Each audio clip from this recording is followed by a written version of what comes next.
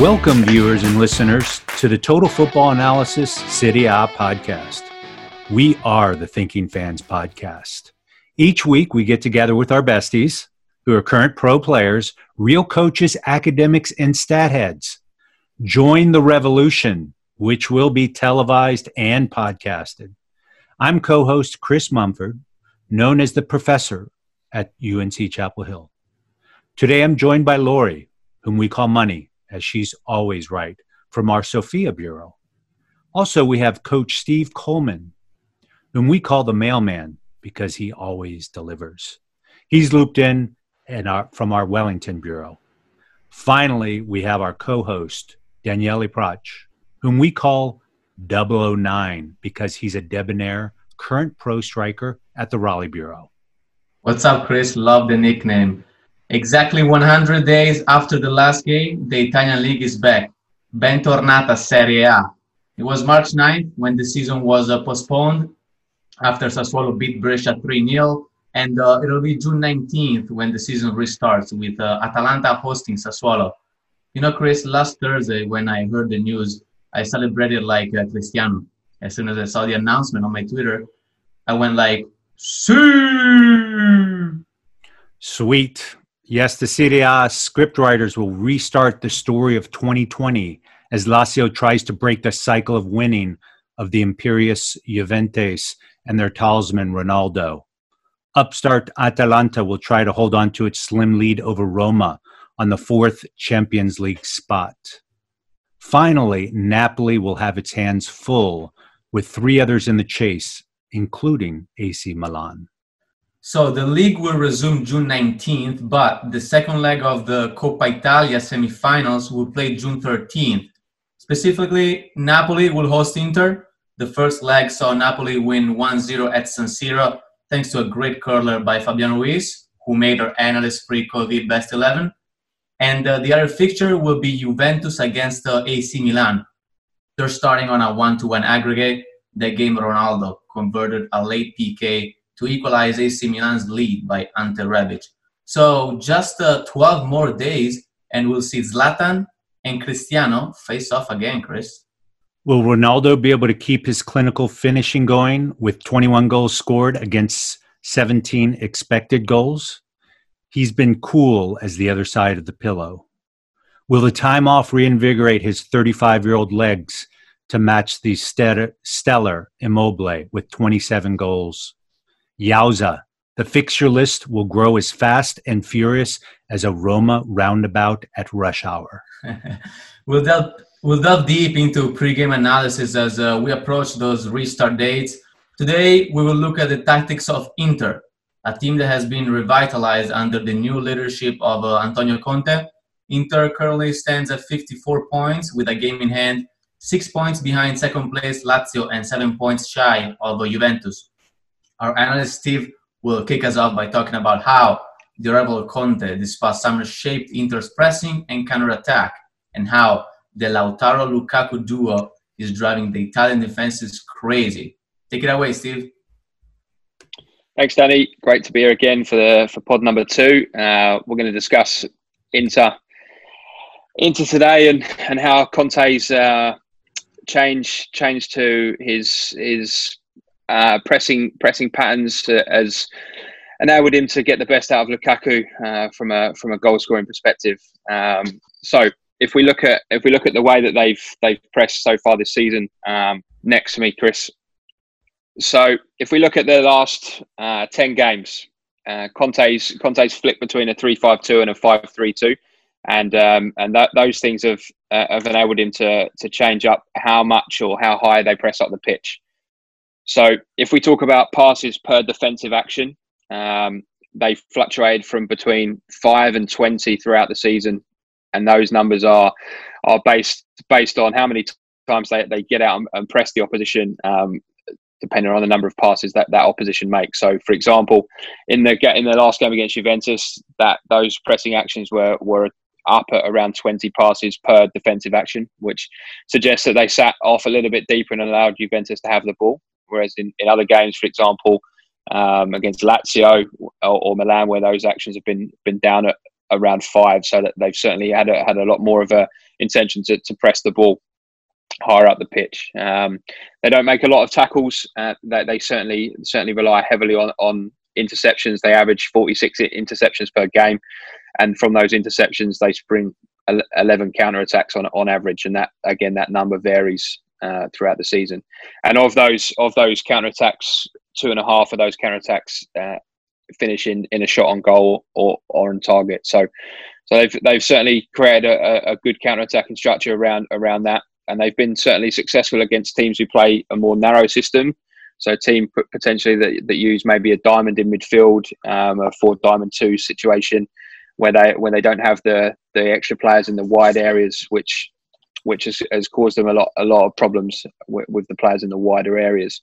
So when they play against those narrower teams, Conte likes to get after the ball a little bit more, enables his wing backs to get higher up the pitch and press the opposition fullback without having to worry about a winger to deal with it in the top line. So they've been more successful against those teams, and they've certainly been successful defending more in a medium block, where they were able to win the ball back in a more medium position on the pitch and then spring a counter attack from there. So, Steve, question for you: Has Conte historically, or at least when he was at Chelsea, had a bit of a reputation for being quite dogmatic in his tactical play? Has that carried over into Inter, or is he becoming more flexible in his tactical elements? Yeah, it's a great question, Chris. I think he's been flexible within the team he has. Obviously, they were quite aggressive in the January window there to bring players in that were more Conte players. But I think he's been flexible in terms of how he operates with his fullbacks and how he operates with Lukaku. And as we'll come to a little bit later on, he's certainly getting the best out of him with the ball, but he's accommodating his work without the ball as well. So I think he's had to be flexible, and I think he's had to be certainly a little bit more astute tactically than all guns blazing, pressing hard at the pitch like he was at Chelsea, I think. Good. Thank you for that. Yeah, Steve, why don't we break down Inter's pressing in one of the last games against Napoli? Yeah, sure. So against Napoli, they were one of the teams, as I mentioned earlier, that caused Inter a few problems in terms of their width and spreading Inter across the pitch. So we just got some images for you guys out there watching, and for those not, I'll explain those for you. So against Napoli obviously a big team building out from the back. Inter tried very hard to press them from set positions like goal kicks and free kicks from deeper, with 3 players high at the pitch, which was great. But Napoli still played out, caused them a few problems, because a lot of times Napoli would drop the 2 midfield players back into the line to make at times 7 with the goalkeeper against 3 players. So they were able to get out much easier, and it also created a big gap between Inter's front line and everyone else. So next to me, Chris, you also find that in moments where they could, Inter would go high up the pitch, and the 2 front players would lock on to the 2 centre backs, and then the midfield players would also come and join in as well. So there's lots of moments where Inter, for example, press high up the pitch. They send the wing back out into the line to help press higher up the pitch, and then you have moments where they get played around and they get beaten. So anytime that the wing back goes high at the pitch to press is a moment where against Napoli, for example, where they have a problem. So in the image on the screen here, Inter's 3 midfield players have joined Lukaku and Martinez with the pressure, as have both wing backs. And Napoli are able to get out onto the weak side and create a 2 versus 1 against the weak side wing back, with the winger and the fullback driving into the midfield space, which causes a real issue for the Inter wing back. As you can see in the image, there are 3 players from Napoli in the top line, which means that Inter's back 5 are pinned in with just 3 players causing them the ability to create an overload in the first 2 lines from Napoli's build up. So when teams are able to do this against Inter, it does cause them a problem. In the 3-5-2 system, as most people out there will know, that the most dangerous spaces are either in front or behind of the wing back on both sides of the pitch, because it's difficult for them to cover those areas with just 1 player. So if teams like Napoli can get out and cause Inter problems in those areas, then they can have real issues defending those spaces. Yeah, and Napoli is a perfect example of what you were saying before, that if a team manages to stretch Inter, then they get into real trouble, because then you create 2v1s on the sides, and that's when Inter suffers. Yeah, absolutely, and I think that they've certainly got more success defending in a more medium block. It's still a high line comparatively speaking, but once they're able to connect the front two with the midfield three, it makes things a little bit easier. So in this image on the screen for those watching, you can see Napoli building out from the back. They're playing into the fullback, but now instead of the wing back pressing the fullback, you've now got the midfield player coming out to press the fullback, which creates a more compact line, keeps the wing back in the line to deal with the double up in the wide area. And it also allows one centre back to move forward into the next line to press the highest midfield player, which makes a massive difference, because in Inter's case here, it's three central defenders defending one number 9. So it enables one of the central defenders to step out while still having enough numbers to deal with a 4 versus 3 in the top line, as opposed to a 5 versus 3. So in these moments, they're much more successful. It enables them to hurt teams quickly straight into Lukaku and Martinez for counter-attacks. And it also accommodates Lukaku's mobility in that top line, where he's able to do enough for Conte to affect the direction of the ball, for example, to the fullback, without actually pressing or doing anything major in terms of turning the ball over. Can I jump in here, because I've noticed this pattern even now when they defend deeper in a low block, and they play against players. I think it was one of the games, the, the first game against Atalanta, because they usually use the wings quite effectively, and Inter do this even when they're pinned back, and they use some of the midfielders to go out and support the wing back, and actually one of the center backs joins them too, and they create these defensive triangles in a way to block the creative players that Atalanta had, and actually we've seen this in quite a few games this season. So it's very interesting that they've managed to do this in some games, but they couldn't do it in others. And that brings me back to contest flexibility, because I uh, I wanted to mention out there that he's quite he's more flexible when it comes to um, making changes game to game, but when it comes to in-game changes and the teams adjusting to their strategy, he has to work on it and improve, because a lot of teams have seen their strategy of their defensive strategy, and they try to expose them in the second half. So I think that he has to work on his in-game tactical changes. Absolutely. Steve, I'm curious about the role of the two strikers, Lautaro and Lukaku. They scored a lot. They scored something like 28 goals between the two. But defensively, what is their job? It's a great question. I think when you look at Lukaku during his entire kind of season, he's fundamental to the way Conte wants to attack. So he's had 581 challenges across the season so far. But of those 581 challenges, only 70 of them have been from a defensive standpoint, which, when you consider the amount of games they've played so far, is not a lot at all. When you compare that to Martinez is up at 125. His challenges are 613 across the season, but 125 of them have been defensive challenges. So while they do enough defensively, they're not the pressing front two that potentially he had at Chelsea, where they went after the ball a little bit more and able to get the team's heart at the pitch.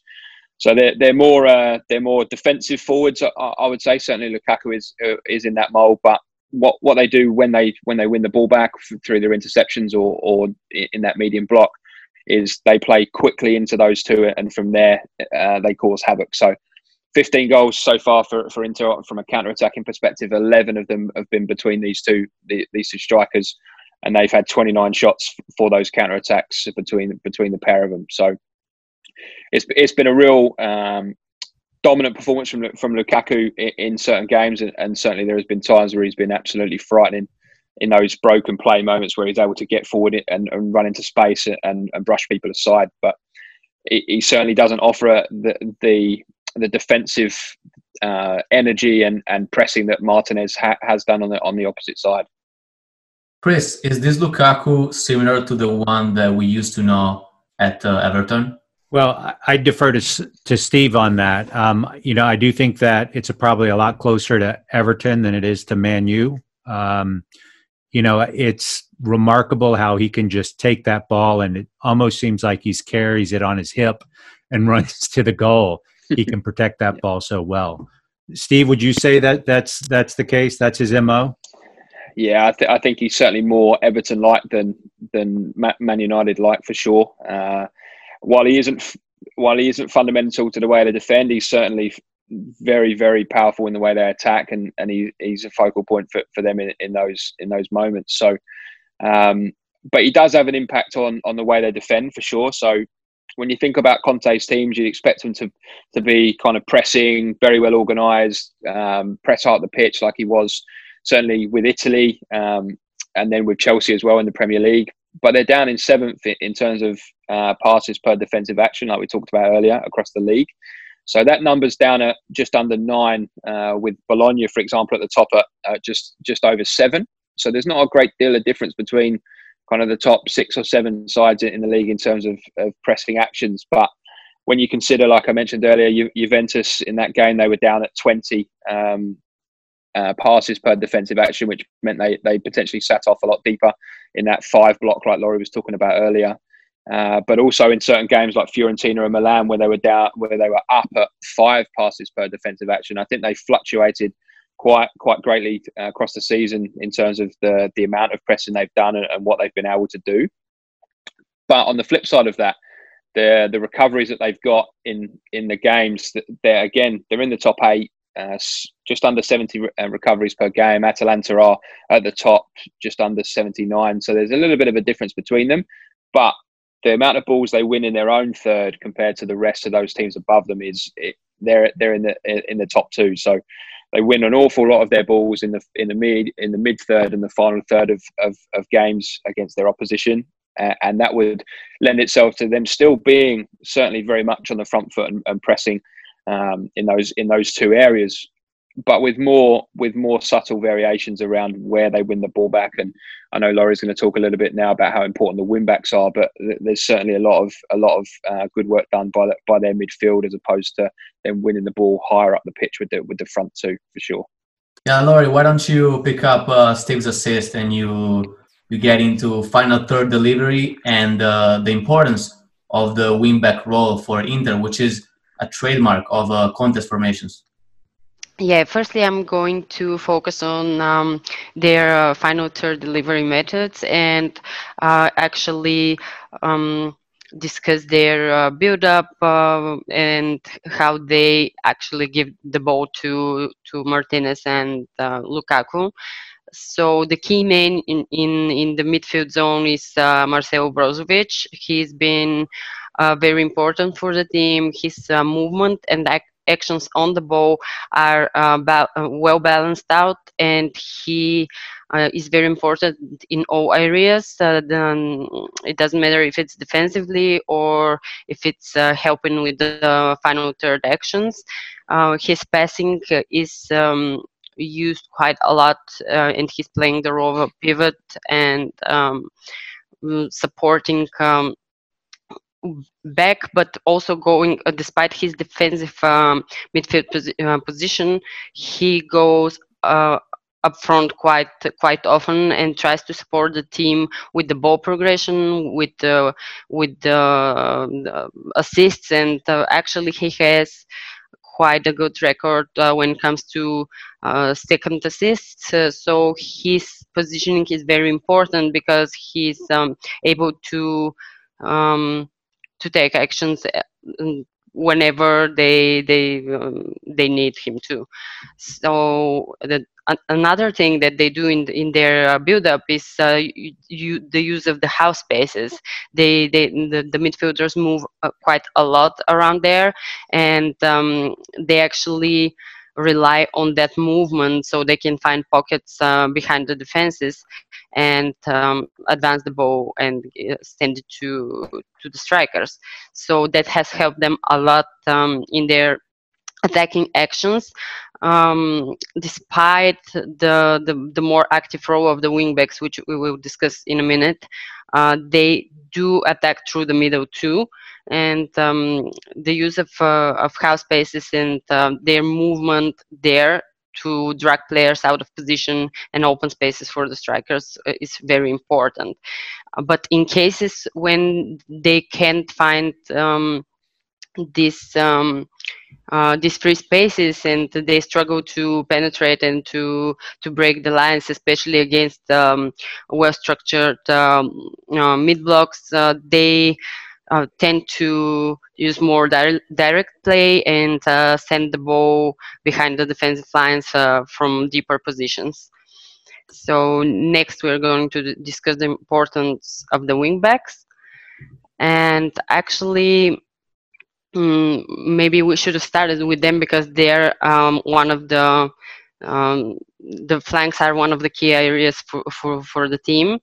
The wingbacks are quite active out there, and very very important for the team is Kandreva, who has actually performed very well this season and is one of the main players to deliver the ball to the final third and the box. He's key for their attacking actions. He's using a lot of crosses, and actually his precision is quite good. And his off the ball movement is one of the things that make him that successful, because usually the wingbacks, their nature is to go back and forth and help defensively and in attack too. But what Kandreva is doing is he joins for the defensive actions that we mentioned before, these defensive triangles.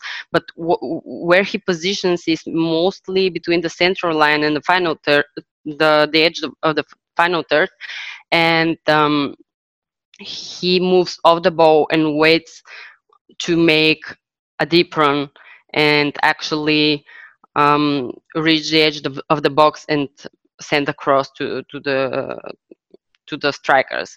So his movement and his despite his age, his speed and accurate actions help the team a lot in their attacking actions. Yeah, we know that Conte loves himself some hardworking wingbacks. Specifically about Kandreva, he's coming off of a tough year under Spalletti. He couldn't really find consistency in playing time. And in fact, this year he already surpassed the appearances that he had last year under Spalletti. And I know, Laura, you have some data about him being leading the Serie A for crosses. Yes, we can see from his data, we can see that he's actually the leader when it comes to crosses in the league. He's sending average of 7.2 crosses per game, which is quite a high number, and to underline the use of both the left and the right sides of the pitch, we can see that Biraghi is in the top three too. He's in the third place with 5.7 crosses per game, which only shows the importance of both wing backs and that Inter often rely on creating their attacks through the wings.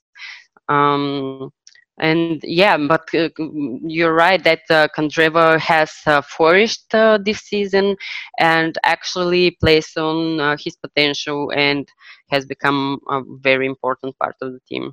I think it's why he's obviously been quite aggressive in the January window as well, bringing in Ashley Young, for example, to give him a little bit more depth in those positions. Would you agree?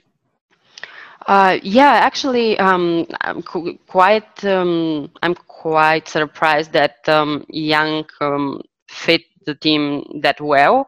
He didn't get a lot of playing time yet, but I think that as an additional option that goes very well with the team strategy and exactly those that depth that you are talking about. And yeah, in some situations, as we can see, Kandreva's movement is very in the half spaces is very important. He tends to cut inside and not only occupy the wings but go to the central areas, and that's where he's also very important because when he exploits the half spaces he tends to shoot from distance quite often, and that way he provides additional threat to the goal. Yeah, and his shot is pretty powerful. I remember him scoring a worldie this season. The shot just went upper 90. But there is another midfielder who has been a little unlucky this season with injuries, and that's Stefano Sensi. How important has it been for Inter, Lori? Since he's a player that is a great addition to any team, in my opinion, because he's quite complex and he can help a lot again with the actions in the opposition half. Yeah, he didn't get a lot of playing time due to his injuries this season, but he has shown that he can fit the strategy well. Of course, now Conte has quite a few options in the midfield to choose from, and it will be difficult for him to get the into the regular starting 11. But what's his role in the team has been always staying on the edge of the final third, always exploiting the half spaces, always looking for advancing the ball and delivering it further.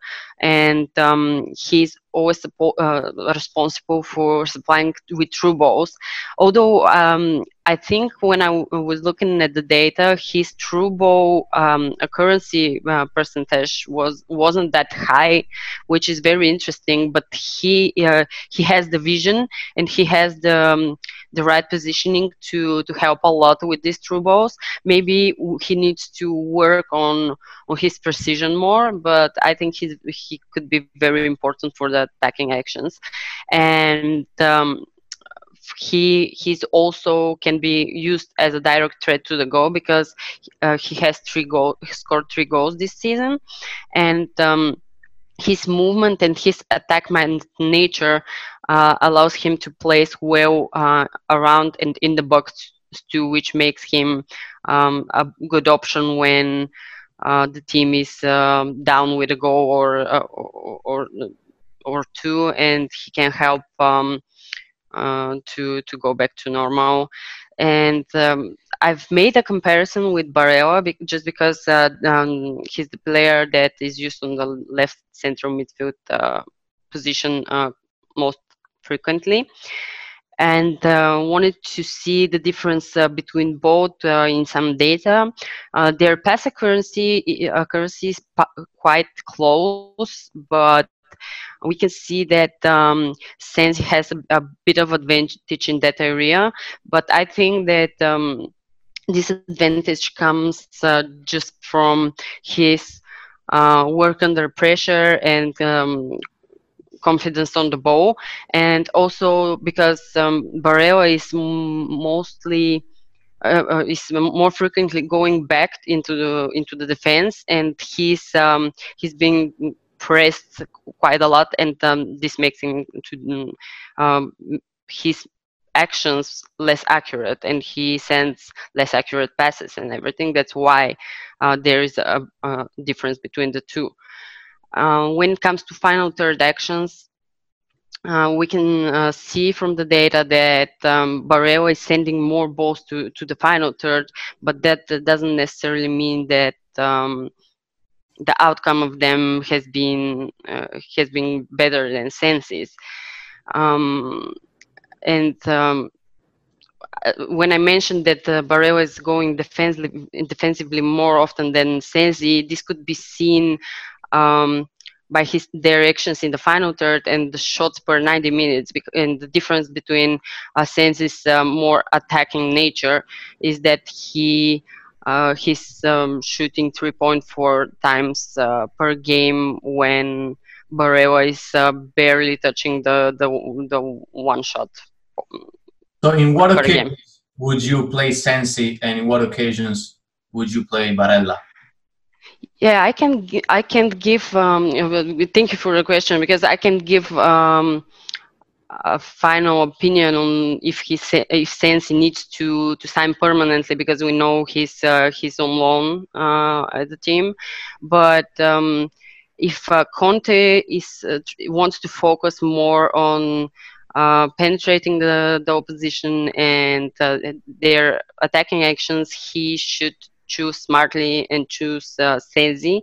But if he wants to have a player who goes more box to box and drops back in defense and helps with pressing and just some defensive actions, he needs to focus on Barella. Yeah, Barella can really run forever. Let me show a little bias for the Italy national team here, because we talked about Candreva, Sensi, and Barella. I appreciate how Italian players have been performing under Conte. Sensi, Barella especially, they came from Sassuolo and Cagliari, who are two teams that, they're usually middle to bottom of the table teams. And the transition to such a historical club like Inter is never easy. So for them to perform at this level, I think that we need to give credit to them. And so it's promising to see just Italian midfielders stepping up their game, especially with a view to next summer Euros. Yes, they really fit very well in his strategy, and they managed to do this in the matter of 2 games. Let's say they really clicked together, and I guess it might be that Italian connection out there that's making them that good of a team. So, Steve, let me ask you this question here.